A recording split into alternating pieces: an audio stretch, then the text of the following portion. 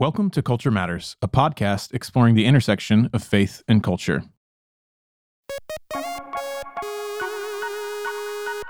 I'm Adam Hawkins, and today I'm joined by my co-host, Tamarcus Ragland. What's going on?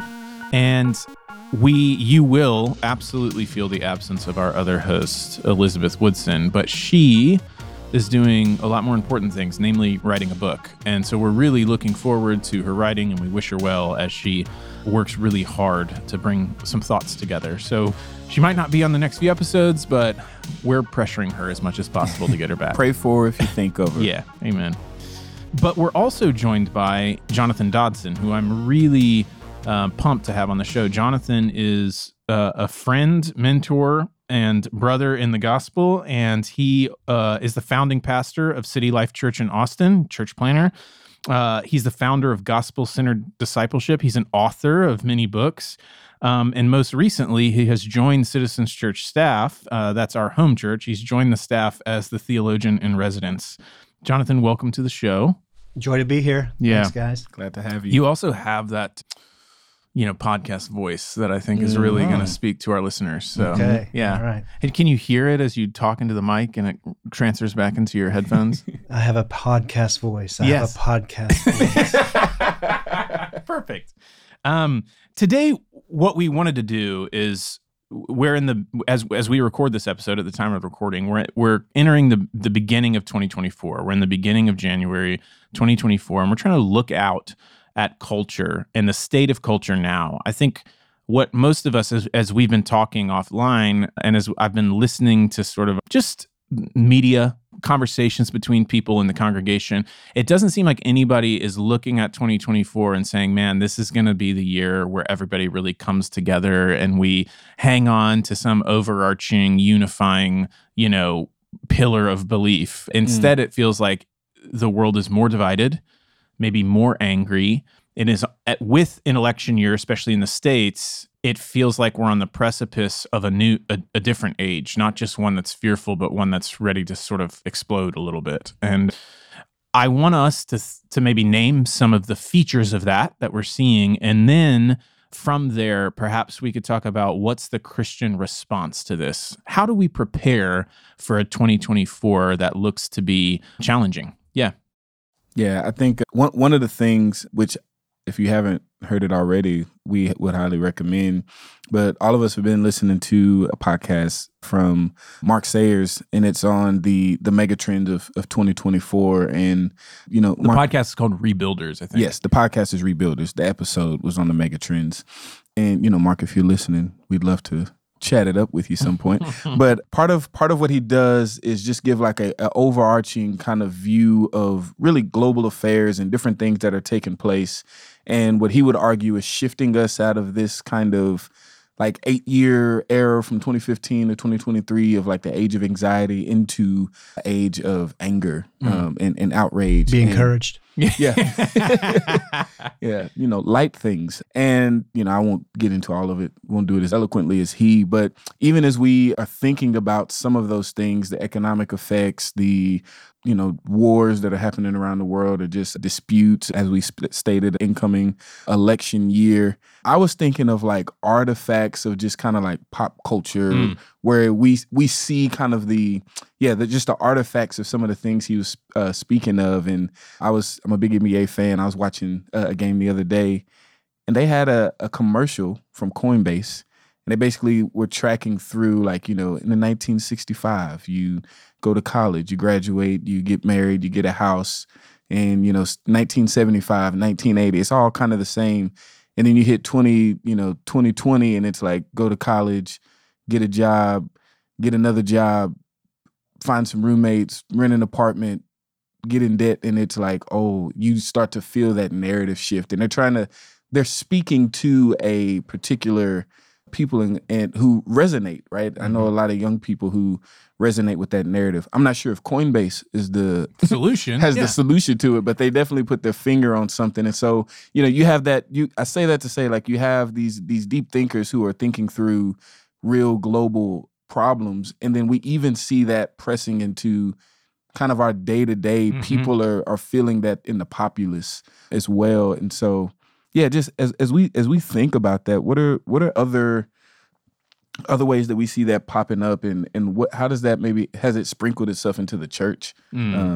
Yeah, I'll go and just say, for a long time, different social theorists and commentators have been talking about a differentiated age, an age in which the underpinnings of society, we don't have a common belief system that ties us all together anymore. I remember being in law school, and I was taking some philosophy classes in a European philosopher and social theorist that was really popular named Jürgen Habermas came and spoke. And this is in, 2007, and he was saying how the saving grace for us in a world that doesn't share a backdrop of beliefs anymore. So as I talk about, family and those kind of things, it's like there's so much assumed in the word family and in the idea of family. And so when we talk about that together, we're all kind of agreeing on what that means without having to say it, right? Mm-hmm. Well, his proposal for what the saving grace would be, this is way back in 2007, was language. It's going to be through language that we'll find some common ground or something like that. So a very kind of, secular and even I would say continental approach to solving the problem of differentiation. But I think so.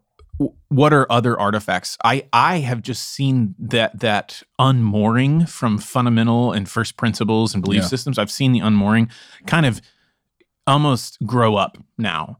And I think one of the main places you see it is if you spend any time on social media, which I don't spend a lot of time on social media, but when I do, it's like sex, gender, any institution, all of it is kind of being torn apart and oftentimes not even being put back together, right? Yeah. So it's like right now it doesn't matter who you are. No one loves institutions. Everybody looks at authority and is like, authority's bad, right? There's places where you can make some arguments, but for the most part, you just feel this fighting happening. Yes. You feel this disagreement on every corner, distrust and othering of people very quickly. So I would just say spend time on social media and you'll see a lot of cultural artifacts about a divided age, if you want to call it that. Absolutely. Yeah, I think it's a felt reality, whether you have data or social theorists or whatever. Right. If you're listening to this podcast, you have a family member who's at odds with another family member and won't speak anymore. Mm. You feel at odds perhaps with theological positions that you used to have, right? That you're now questioning. Whether it's, theology of salvation or the church or gender or sex or race. So it's a felt reality for sure. And it's something that I think we had it was an age anxiety, 2015 to 2023, but there was also a lot of anger. Yeah. Oh yeah. A lot of outrage. I mean, it's not like we didn't experience anger, and I appreciate, Mark making some distinctions, and you have to do that in history. So yeah, we could pile on the artifacts and illustrations, but something that I'm thinking a little bit about, and I could be completely wrong, is that people have gone through not only anxiety and anger over division, but they're wanting something other than anger and other than anxiety. Mm-hmm. And I'm just seeing a little bit of a grab for theological concepts in popular culture. I'm seeing the word covenant pop up a lot. The Covenant of Water, a fiction book that's been written about an Indian family looking for significance and security. MGMT's new song that I just listened to this morning, Mother Nature, very, very haunted by longings of a covenant of the heart and going to a temple and kind of wanting security in the midst of chaos. Mm-hmm. And so, I think, it's going to be a crazy year, but I think people are longing for more than just getting mad at each other and being fractured and having broken trust. Right. Yeah. Right. And it seems like what the thing that I think is hard, or maybe an obstacle in the way of that, is that modernity doesn't seem set up, or whatever we are, post-modernity or whatever, it's like it doesn't seem set up to give the tools that we thought were going to unite. Social media, these other mainly technology pieces, media, whatever, they don't seem to be able to provide the answer. Yeah. And yet in all the, just like you were talking about, in music and movies, and you're seeing this reach, I even think of, I know it's more recent, but some of the Marvel movies or some of the movies that are coming out now, there's still the anti-hero, right? And the person who kind of, but you're also seeing like the hero on the rise again, and just the person who's like good and decent and saving us from evil, And so I think even in that, it's like some of the stories are becoming simpler again as I watch. Not all, but I am noticing more of that, you know? Yeah, I feel like I've seen too I'm glad you brought that up, in the culture. It's an interesting tension because there's this simultaneous like interest and intrigue and spirituality of any sort. Right. But a big kind of hesitation to like name any one way of it, right? And so there's still no concrete truth. No. There's still no absolutes, but I want to grab for something. So there's an element of it, right? And it can be rather thin at times, but you do see this trend. I'm thinking of so many different social media influence and stuff who are leading into this kind of spiritual life, the spiritual retreats, and even some of the travel, getting away, getting in nature, trying to escape from the real problems we feel here, but also admitting like that. But like I don't know if this is even it. But it feels better than where we are, and so it's an interesting tension. Yeah, I think maybe one more piece is just to say on this same topic. It's like there was for a minute a sense that maybe the New Age was out, especially around the time of New Atheism and some things like that. It was like, oh yeah, all that stuff's really hokey, and it sort of started to get moved back to the fringes a little bit more. Yeah. But it's all coming back hard. I mean, like even around where we live, I noticed there was a crystal shop. I mean, we're in a pretty conservative Bible Belt area, and there's like a New Age crystal shop that opened up, and I'm like, that's weird, like for here, you might expect that in certain areas, but. Yeah, I just think we're all seeing the grasping for more, for mystery, for... Is that where you got that crystal, Adam? Yeah, around my neck now. Yeah, and it's really good for shoulder pain. So digestion. Okay, but let's lean into the opportunity then a little bit. Because I think, Jonathan, you were bringing that up. It's like people are ready for more. And there are a lot of false paths, dead ends and things that are easily accessible right now because of the proliferation of, ways to find out things, knowledge, But we as Christians believe we actually do have the answer. We do believe in a God that though the earth is teetering and tottering and wars are, sabers are rattling, there's a God who doesn't change and who stands firm in the midst of all of that and actually provides that not only a foundation to kind of hold society together, but provides a foundation that leads to true flourishing. And so let's talk about that. Like in this age of division, right? People disagreeing, maybe an age of anger that maybe is starting or has been around for a little bit. What role do we, and with the searching we see, because people can't live in that kind of tension without wanting to resolve it. Do you know what I mean? And so in the reach to resolve, what opportunity do you think we have? Yeah, I think of the Sermon on the Mount and particularly the Beatitudes. I think of Jesus, vision for fruitful moral flourishing for humanity. And, Richard Dawkins, no friend of Christianity, said that the Sermon on the Mount was ethically way ahead of its time. It's lauded by all kinds of people, whether they're theists, atheists, So it's got credibility, whether you embrace Christianity or not. And the Beatitude, blessed are the peacemakers, for they shall be called sons of God. The opportunity in the midst of anxiety and anger and conflicting politics and views over race, sex, gender, the opportunity is to be a peacemaker. That's good. And not a cheap, that can sound cheap. That can sound like, let's ignore our differences and just get along. And that's not what Jesus is talking about. A peacemaker is drawing from the image of the Old Testament of shalom, which actually confronts injustice and then promises a repairing of injustice, right? That's the vision of the prophets. So to be a people who make peace is not a people who stick their head in the sand when tough stuff comes up, but that we actually talk about it, and we talk about it in an effort to move towards shalom together. Right. The challenge is, how do you do that? Right. That sounds great, man. Yeah, let's make this a year of shalom. Let's be peacemakers as Christians in an age of anxiety and anger. The challenge is, how do you do that? Blessed are the peacemakers, for they shall be called sons of God. I think it's appealing to an identity that transcends politics, division, opinions, and that identity is being a son and daughter of God himself. Yeah.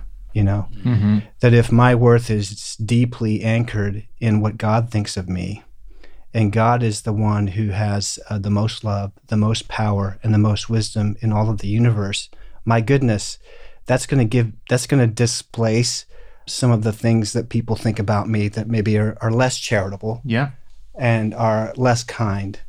So there's a in order to move in towards kind of the repairing of the division in our society and in our church, I do think we have to come back and say, who am I?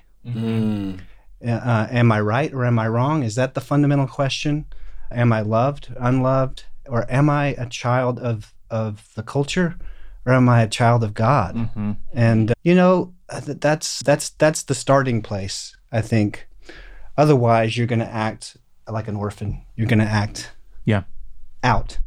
I think what's really good about what you're saying is, and I've noted, we've all noticed this, and I don't think we're immune to this, okay?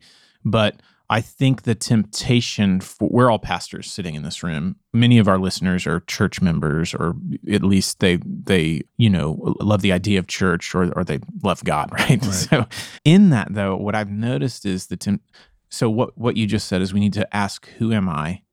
But as pastors and believers, any Christian, the other duty I think we have is in helping people answer that question, is to introduce them to Jesus, to put Jesus in the way of the culture a little bit. Maybe that sounds disruptive, but I just mean like, hey, introduce people to the source of true beauty, of true shalom, of true, So one is beholding God, and the other is becoming, right?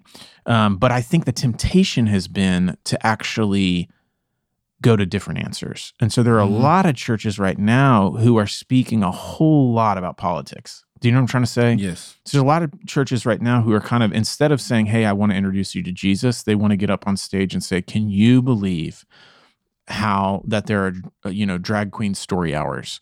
And then they'll give a TED talk about politics and how if we don't protect this, the world's going to go to hell in a handbasket, right? And I have sympathies with some of that. They are trying to speak to culture, and I think that's part of our job. But in that, are you introducing people to Jesus, or are you introducing them to a political solution? And I know sometimes it's more nuanced than I'm making it, but I think as a listener out there is an active choice. Yeah. Are you going to become another talking head? Are you going to become another commentator who just sort of talks about, I don't know, political things? And as a podcast that talks about the intersection of faith and culture, I don't always think we do a great job, but we try. The aim is to say, hey, this is how Christians can think about this. So I just I'm laying that out there. I'm thinking right now, and I really want to have him on the show. There's a guy named Matthew Rose who wrote a book on the 4 greatest radical right thinkers who are really having an influence on mainstream in the U.S. conservatism in the form of the Republican Party. And all those thinkers hate Christianity. So they are a pagan right who blames Christianity for things like multiculturalism and the failures of immigration, and even the things you're saying about like we need becoming a people of peace and that kind of thing. They would say, oh, no, we don't need to do that. We need to fight for an inherited identity that comes from, they might not say race, but they might say culture and these kind of things. And you're starting to see that kind of trickle into mainstream forms. So it's not just, we think it's only going to be from the left, right? In our Bible Belt area, we're like, it's only going to be the left where there'll be enemies of Christianity, but it's actually in the right as well. Maybe not on its face as much, but a little deeper in it. I'd like to explore that with him. But my point is to say, I think we should be skeptical if our churches are spending a lot of time talking about political solutions to spiritual realities. Yeah. Looking at the opportunity of being peacemakers, you said something earlier before of just like this kind of space isn't new to the church. It might be new to us or our era or whatever, right. But it's not new to where we've been. And so like I think back of, like the decline of Rome and St. Augustine writing, the city of God in response, and just a challenge to kind of the pagan worldview that would say otherwise, that Christianity was kind of like what you're just saying, right? Yeah. Christianity is the enemy. Like that accusation has arisen before. Right. Or you could look through a number of world conflicts where the church was involved. Not all of them handled perfectly, but a lot of examples of, okay, when the outside pressures came in and there were things, the norms that were fading, World War II, whatever the case, like looking back now, when we look at what were the remnants or the jewels that poked up when we think of those that were protecting people from Nazi regime, or who were when the Black Plague's coming around and they're going in and trying to, it's like you see these people who were, like you said, they were operating according to a different kind of wisdom, a different kind of worldview, a different set of values. And at the time, it's easy for us to look back now and we laud them and we're like, oh, and it's like, man, they were not looked at as wise then, sure, right? That there were people around there like, what are you doing? Like, you shouldn't do that. That's not safe. This isn't, you're gonna, right. But in time we look back and we're like, actually that proved wise. And, we're getting ready as a church to go through the book of James. And as you speak about being a peacemaker, there's a passage I've been clinging to as we move into the year. It's in James 3:17 and 18. He says, but the wisdom that comes from heaven is first of all pure, then peace-loving, considerate, submissive, full of mercy and good fruit, impartial and sincere. Verse 18 says, peacemakers who sow in peace reap a harvest of righteousness. I want to be that. Yeah, right? I do too, That's man. such a beautiful text. Yeah. And the thing that's challenging me is like, and no one's talking like that right now. If you're No. watching any media, no one's saying that. no one's saying those things. No. They're not gonna like your channel if No, you're like, they're not. Oh yeah. They're not. And it's like that challenge, like challenges values, because it's like, are you all right? We want to be peacemakers. It's like, are you peace loving? Like, do you love peace? Man, are we submitting ourselves to the wisdom that comes from above? Am I full of mercy and sincerity? Right?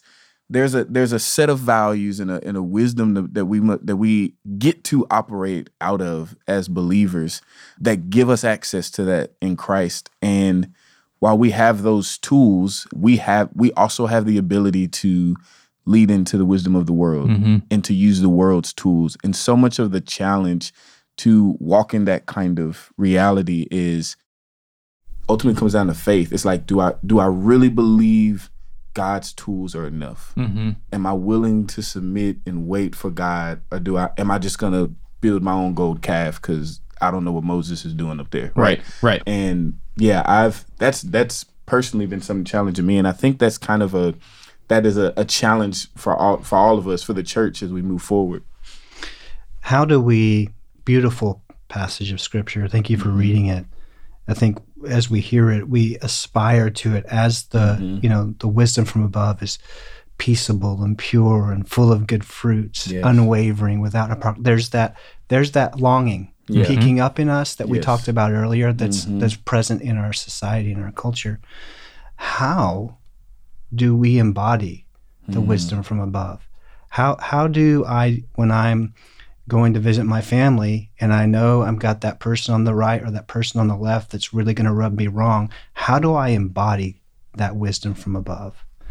When I open up my feed and I know the trolls are going to get me and I'm going to be angry and I'm probably going to say something that I regret, or I'm going to say it in the wrong way, wrong spirit, how do I express the wisdom that's from above?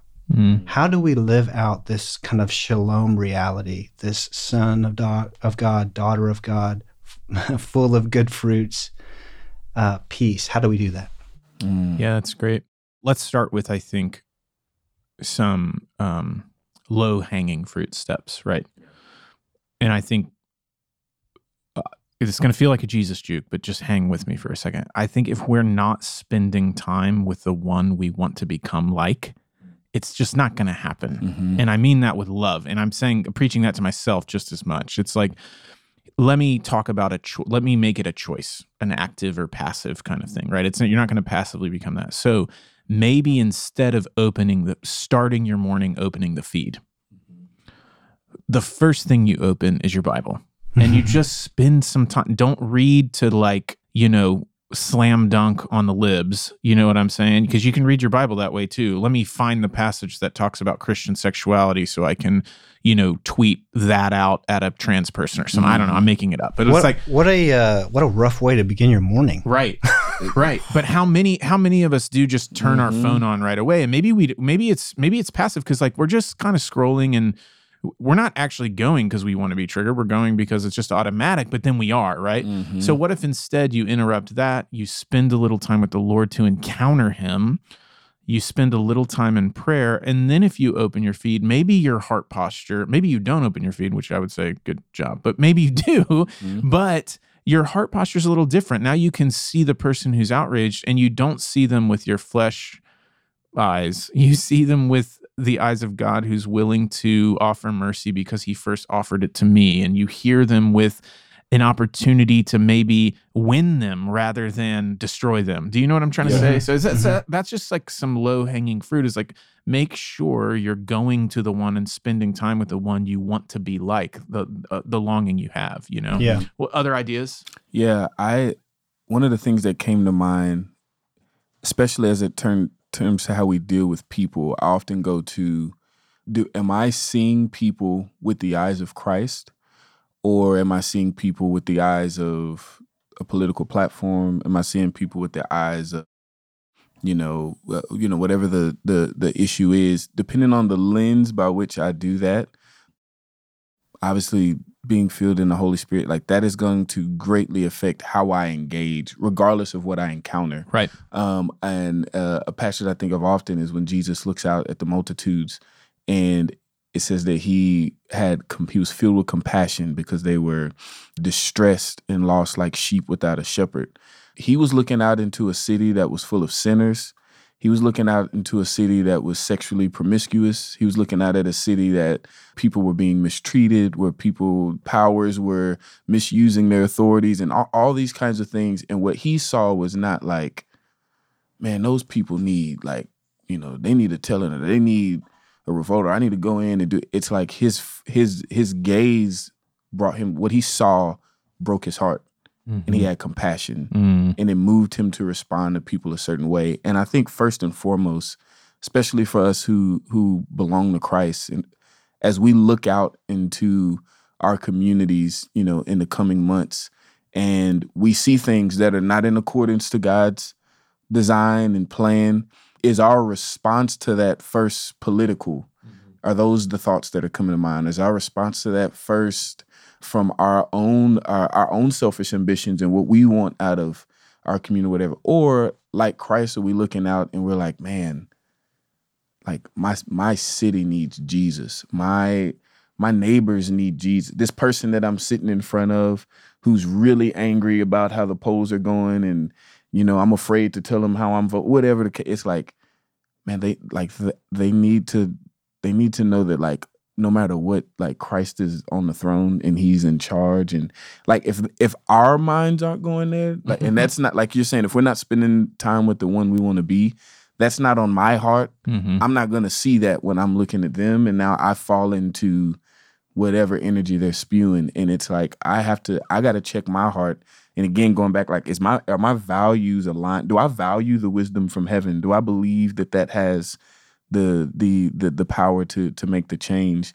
And then try Jesus. Like, obviously, I'm sure all of us have had those moments where we fell into the cultural trap and gave into the anger or the whatever. And it's like, how did that work for us? Probably not great. Mm-hmm. So it's like, hey, you know what? Like, let's try the other way. Let's try not giving into that and see how that starts to bleed into those conversations. And it may not always go in the way of the person responding well to that, but we can walk away knowing that we weren't adding to that cultural anger, and we were able to, as best we could, shed light and grace on it. Mm-hmm. Yeah, I appreciate Adam. If we wake up and we step into a feed, we are participating in a digital liturgy. Yes, that is intended to form us, and often the formation is away from the Christ that you're talking about, that you're both talking about. Yeah. The Prince of Peace, the one with the full of shalom. So we need to recognize that they're the formative power of digital liturgies, and how do we counteract them with a spiritual liturgy? Mm-hmm. Yes. And I think of Psalm 90 that says, I will declare your loving kindness in the morning, and I will remember your faithfulness by night. Mm-hmm. Morning and evening, a spiritual liturgy to begin and end your day with a reflection on the covenantal love of God that is steady, secure, and for you. And then to get to the end of the day and know you've blown it. Mm-hmm. Maybe you've done some things right, but all of it's about the faithfulness of God. Yes. So having a spiritual liturgy in your life that will help you contend with digital liturgies that will move us deeper and closer to the Prince of Peace himself. Mm-hmm. Right. So I think that's a great. One of the challenges in the heat of the moment, whether it's online or with a family member or someone in the church, is how are you inclined away from the Prince of Peace? Do you know yourself well enough to know what will tempt you away from shalom and away from abiding in that Christ? And I think there's two maybe major ways that people do this.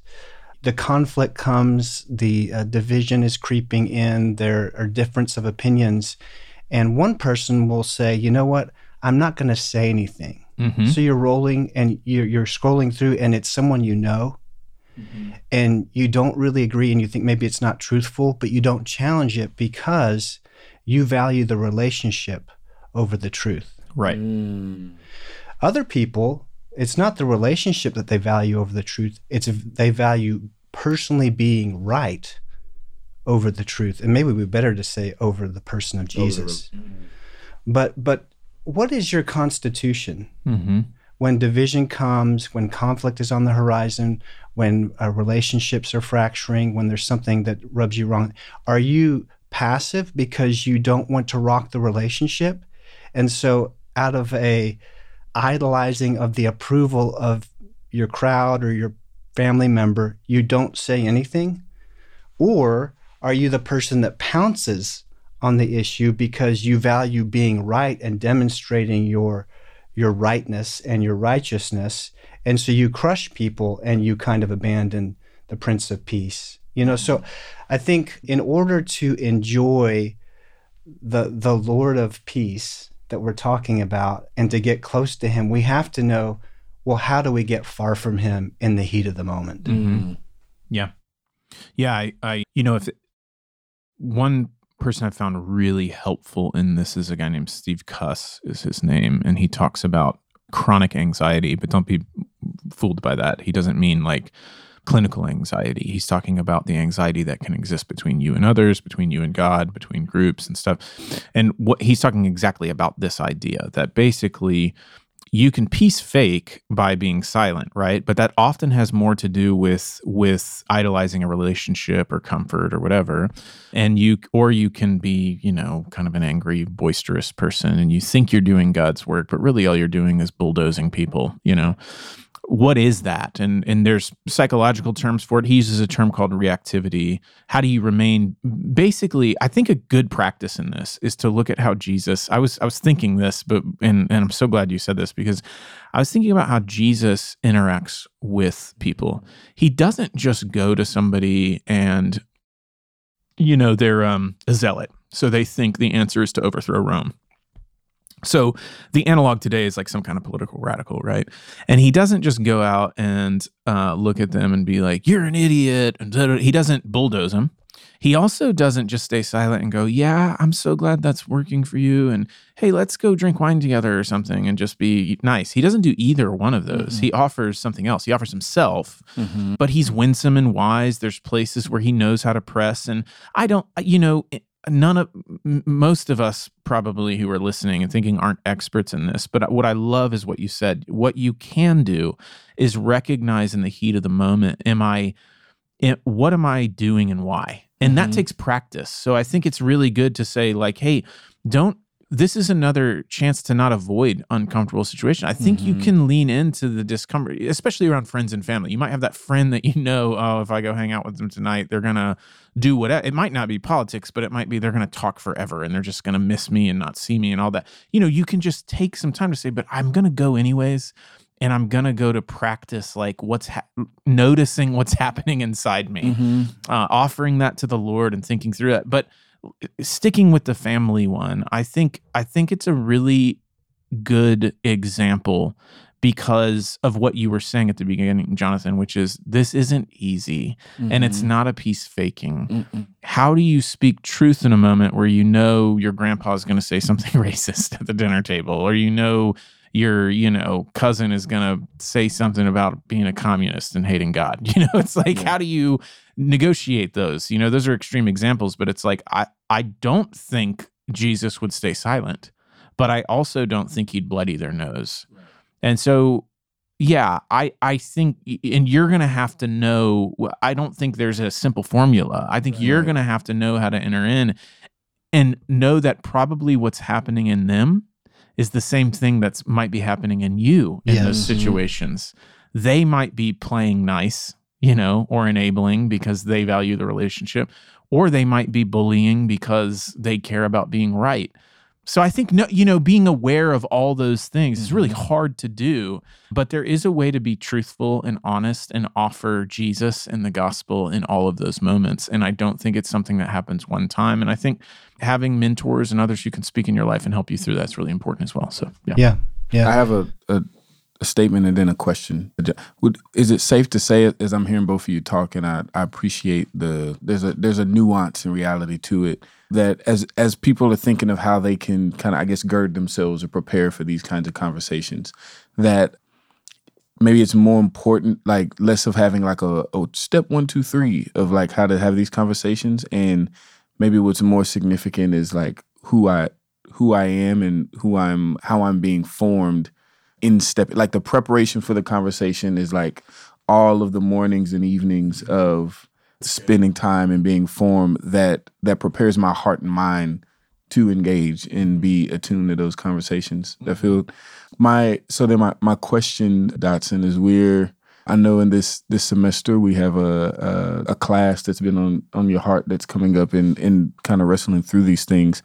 I think as we think through what you said, there's a way in which, as we, the word and even the idea of doctrines and our beliefs can feel maybe disjointed or can feel far from like a solution to, or even a help to these really pressing cultural moments, conversations, present dissensions. And yet I think some of what you've put together actually shows how powerful those are to form us to be able to engage in these ways. So I'd love just for you to kind of help us maybe explain like how does our Christian doctrine, what we believe, not only form us, but actually proves to give us tools to be able to navigate some of the difficulties that we see in our culture.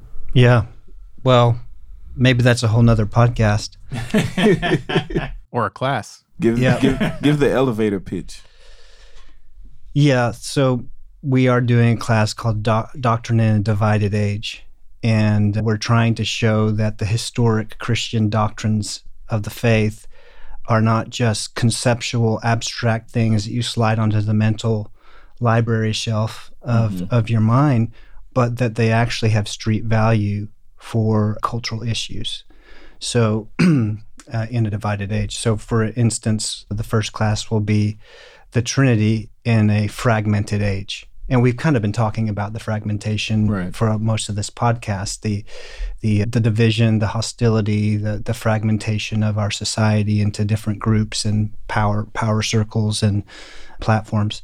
So that is also present in the church around various issues, fault lines. So what I think we have tremendously rich resources in the faith to address fragmentation. And the doctrine that we'll look at is the doctrine of the Father, Son, and Holy Spirit, the Holy Trinity. In the Holy Trinity, we find a unity and we find a diversity that actually is the template of reality. How do you flourish? You flourish like the Godhead. Unity, diversity in unity. And there is a place for difference, but difference isn't ultimate. The difference serves a unity. And so, yeah, that's a whole big kind of category, but it's an example of what we're talking about. I'm not a huge zombie fan, like zombie movies, but I have watched some of The Walking Dead. And in The Walking Dead, there's a new series called Daryl Dixon. And he's kind of the beloved character that's kind of spun off. And, you were talking about the anti-hero. He's kind of the anti-hero. And this newest series is shot in France. And he arrives in France and he meets a convent full of nuns that are hoping for change in this kind of post-apocalyptic, zombie-filled, factious, and fragmented world. In the world of The Walking Dead, there are all kinds of little cliques and groups that are all fighting to survive, which I think is a picture of where we have been. There are all these little groups fighting to survive, literally assaulting one another and assassinating one another. But in this latest episode, Daryl Dixon joins up with this convent and they have a child who is 12 years old, something like that. And they believe he is the chosen one that will bring repair in this post-apocalyptic world, that he will bring peace and restoration. This is The Walking Dead. Yeah. And I think it is another place that we see the longing for the shalom that we're talking about in our world. And there's this little watchword that when people that are connected to this kind of secret society of peace and longing for, when they're transporting the 12-year-old, they'll see one another. How do you know we're on the same team, the team of shalom? They'll say, truth is hope. Truth is hope. And I love it. It's so radical. How can you say this? And, but the truth of a real promise of peace and a Messiah that can repair the divisions and fractions of our world, that brings you hope. And I think that's what we talked about at the beginning, is that hope is peaking up. It just doesn't know where to settle. And all of us Christians have an opportunity to show them where it settles by being close to Jesus, the Prince of Peace, by having spiritual liturgies that form in us a kind of security that doesn't make me run from conflict, but doesn't make me conquer people in conflict, that doesn't idolize relationship or being right, because I am a son of God. I am a daughter of Christ. And that has this has this kind of existential shalom internally that helps me be nonplussed in those moments, Right. Right. And we become those little moments that people go, maybe that's what I'm looking for. Right. You embody it. Yeah. That's the perfect place to land.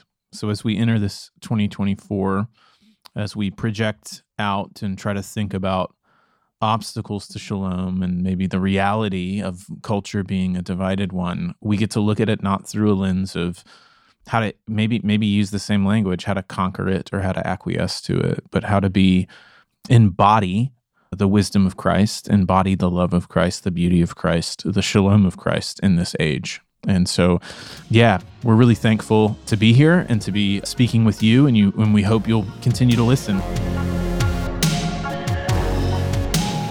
Thank you for listening to Culture Matters. This episode is produced by Chelsea Conway with editing and support from the Good Podcast Company. If you're a regular follower of the podcast, we'd love to hear from you. You can message us on social and check the show notes for more information or on how to best connect with our guests. You can also sign up for the class if you're somewhere in DFW and check out our website to do that. See you next time.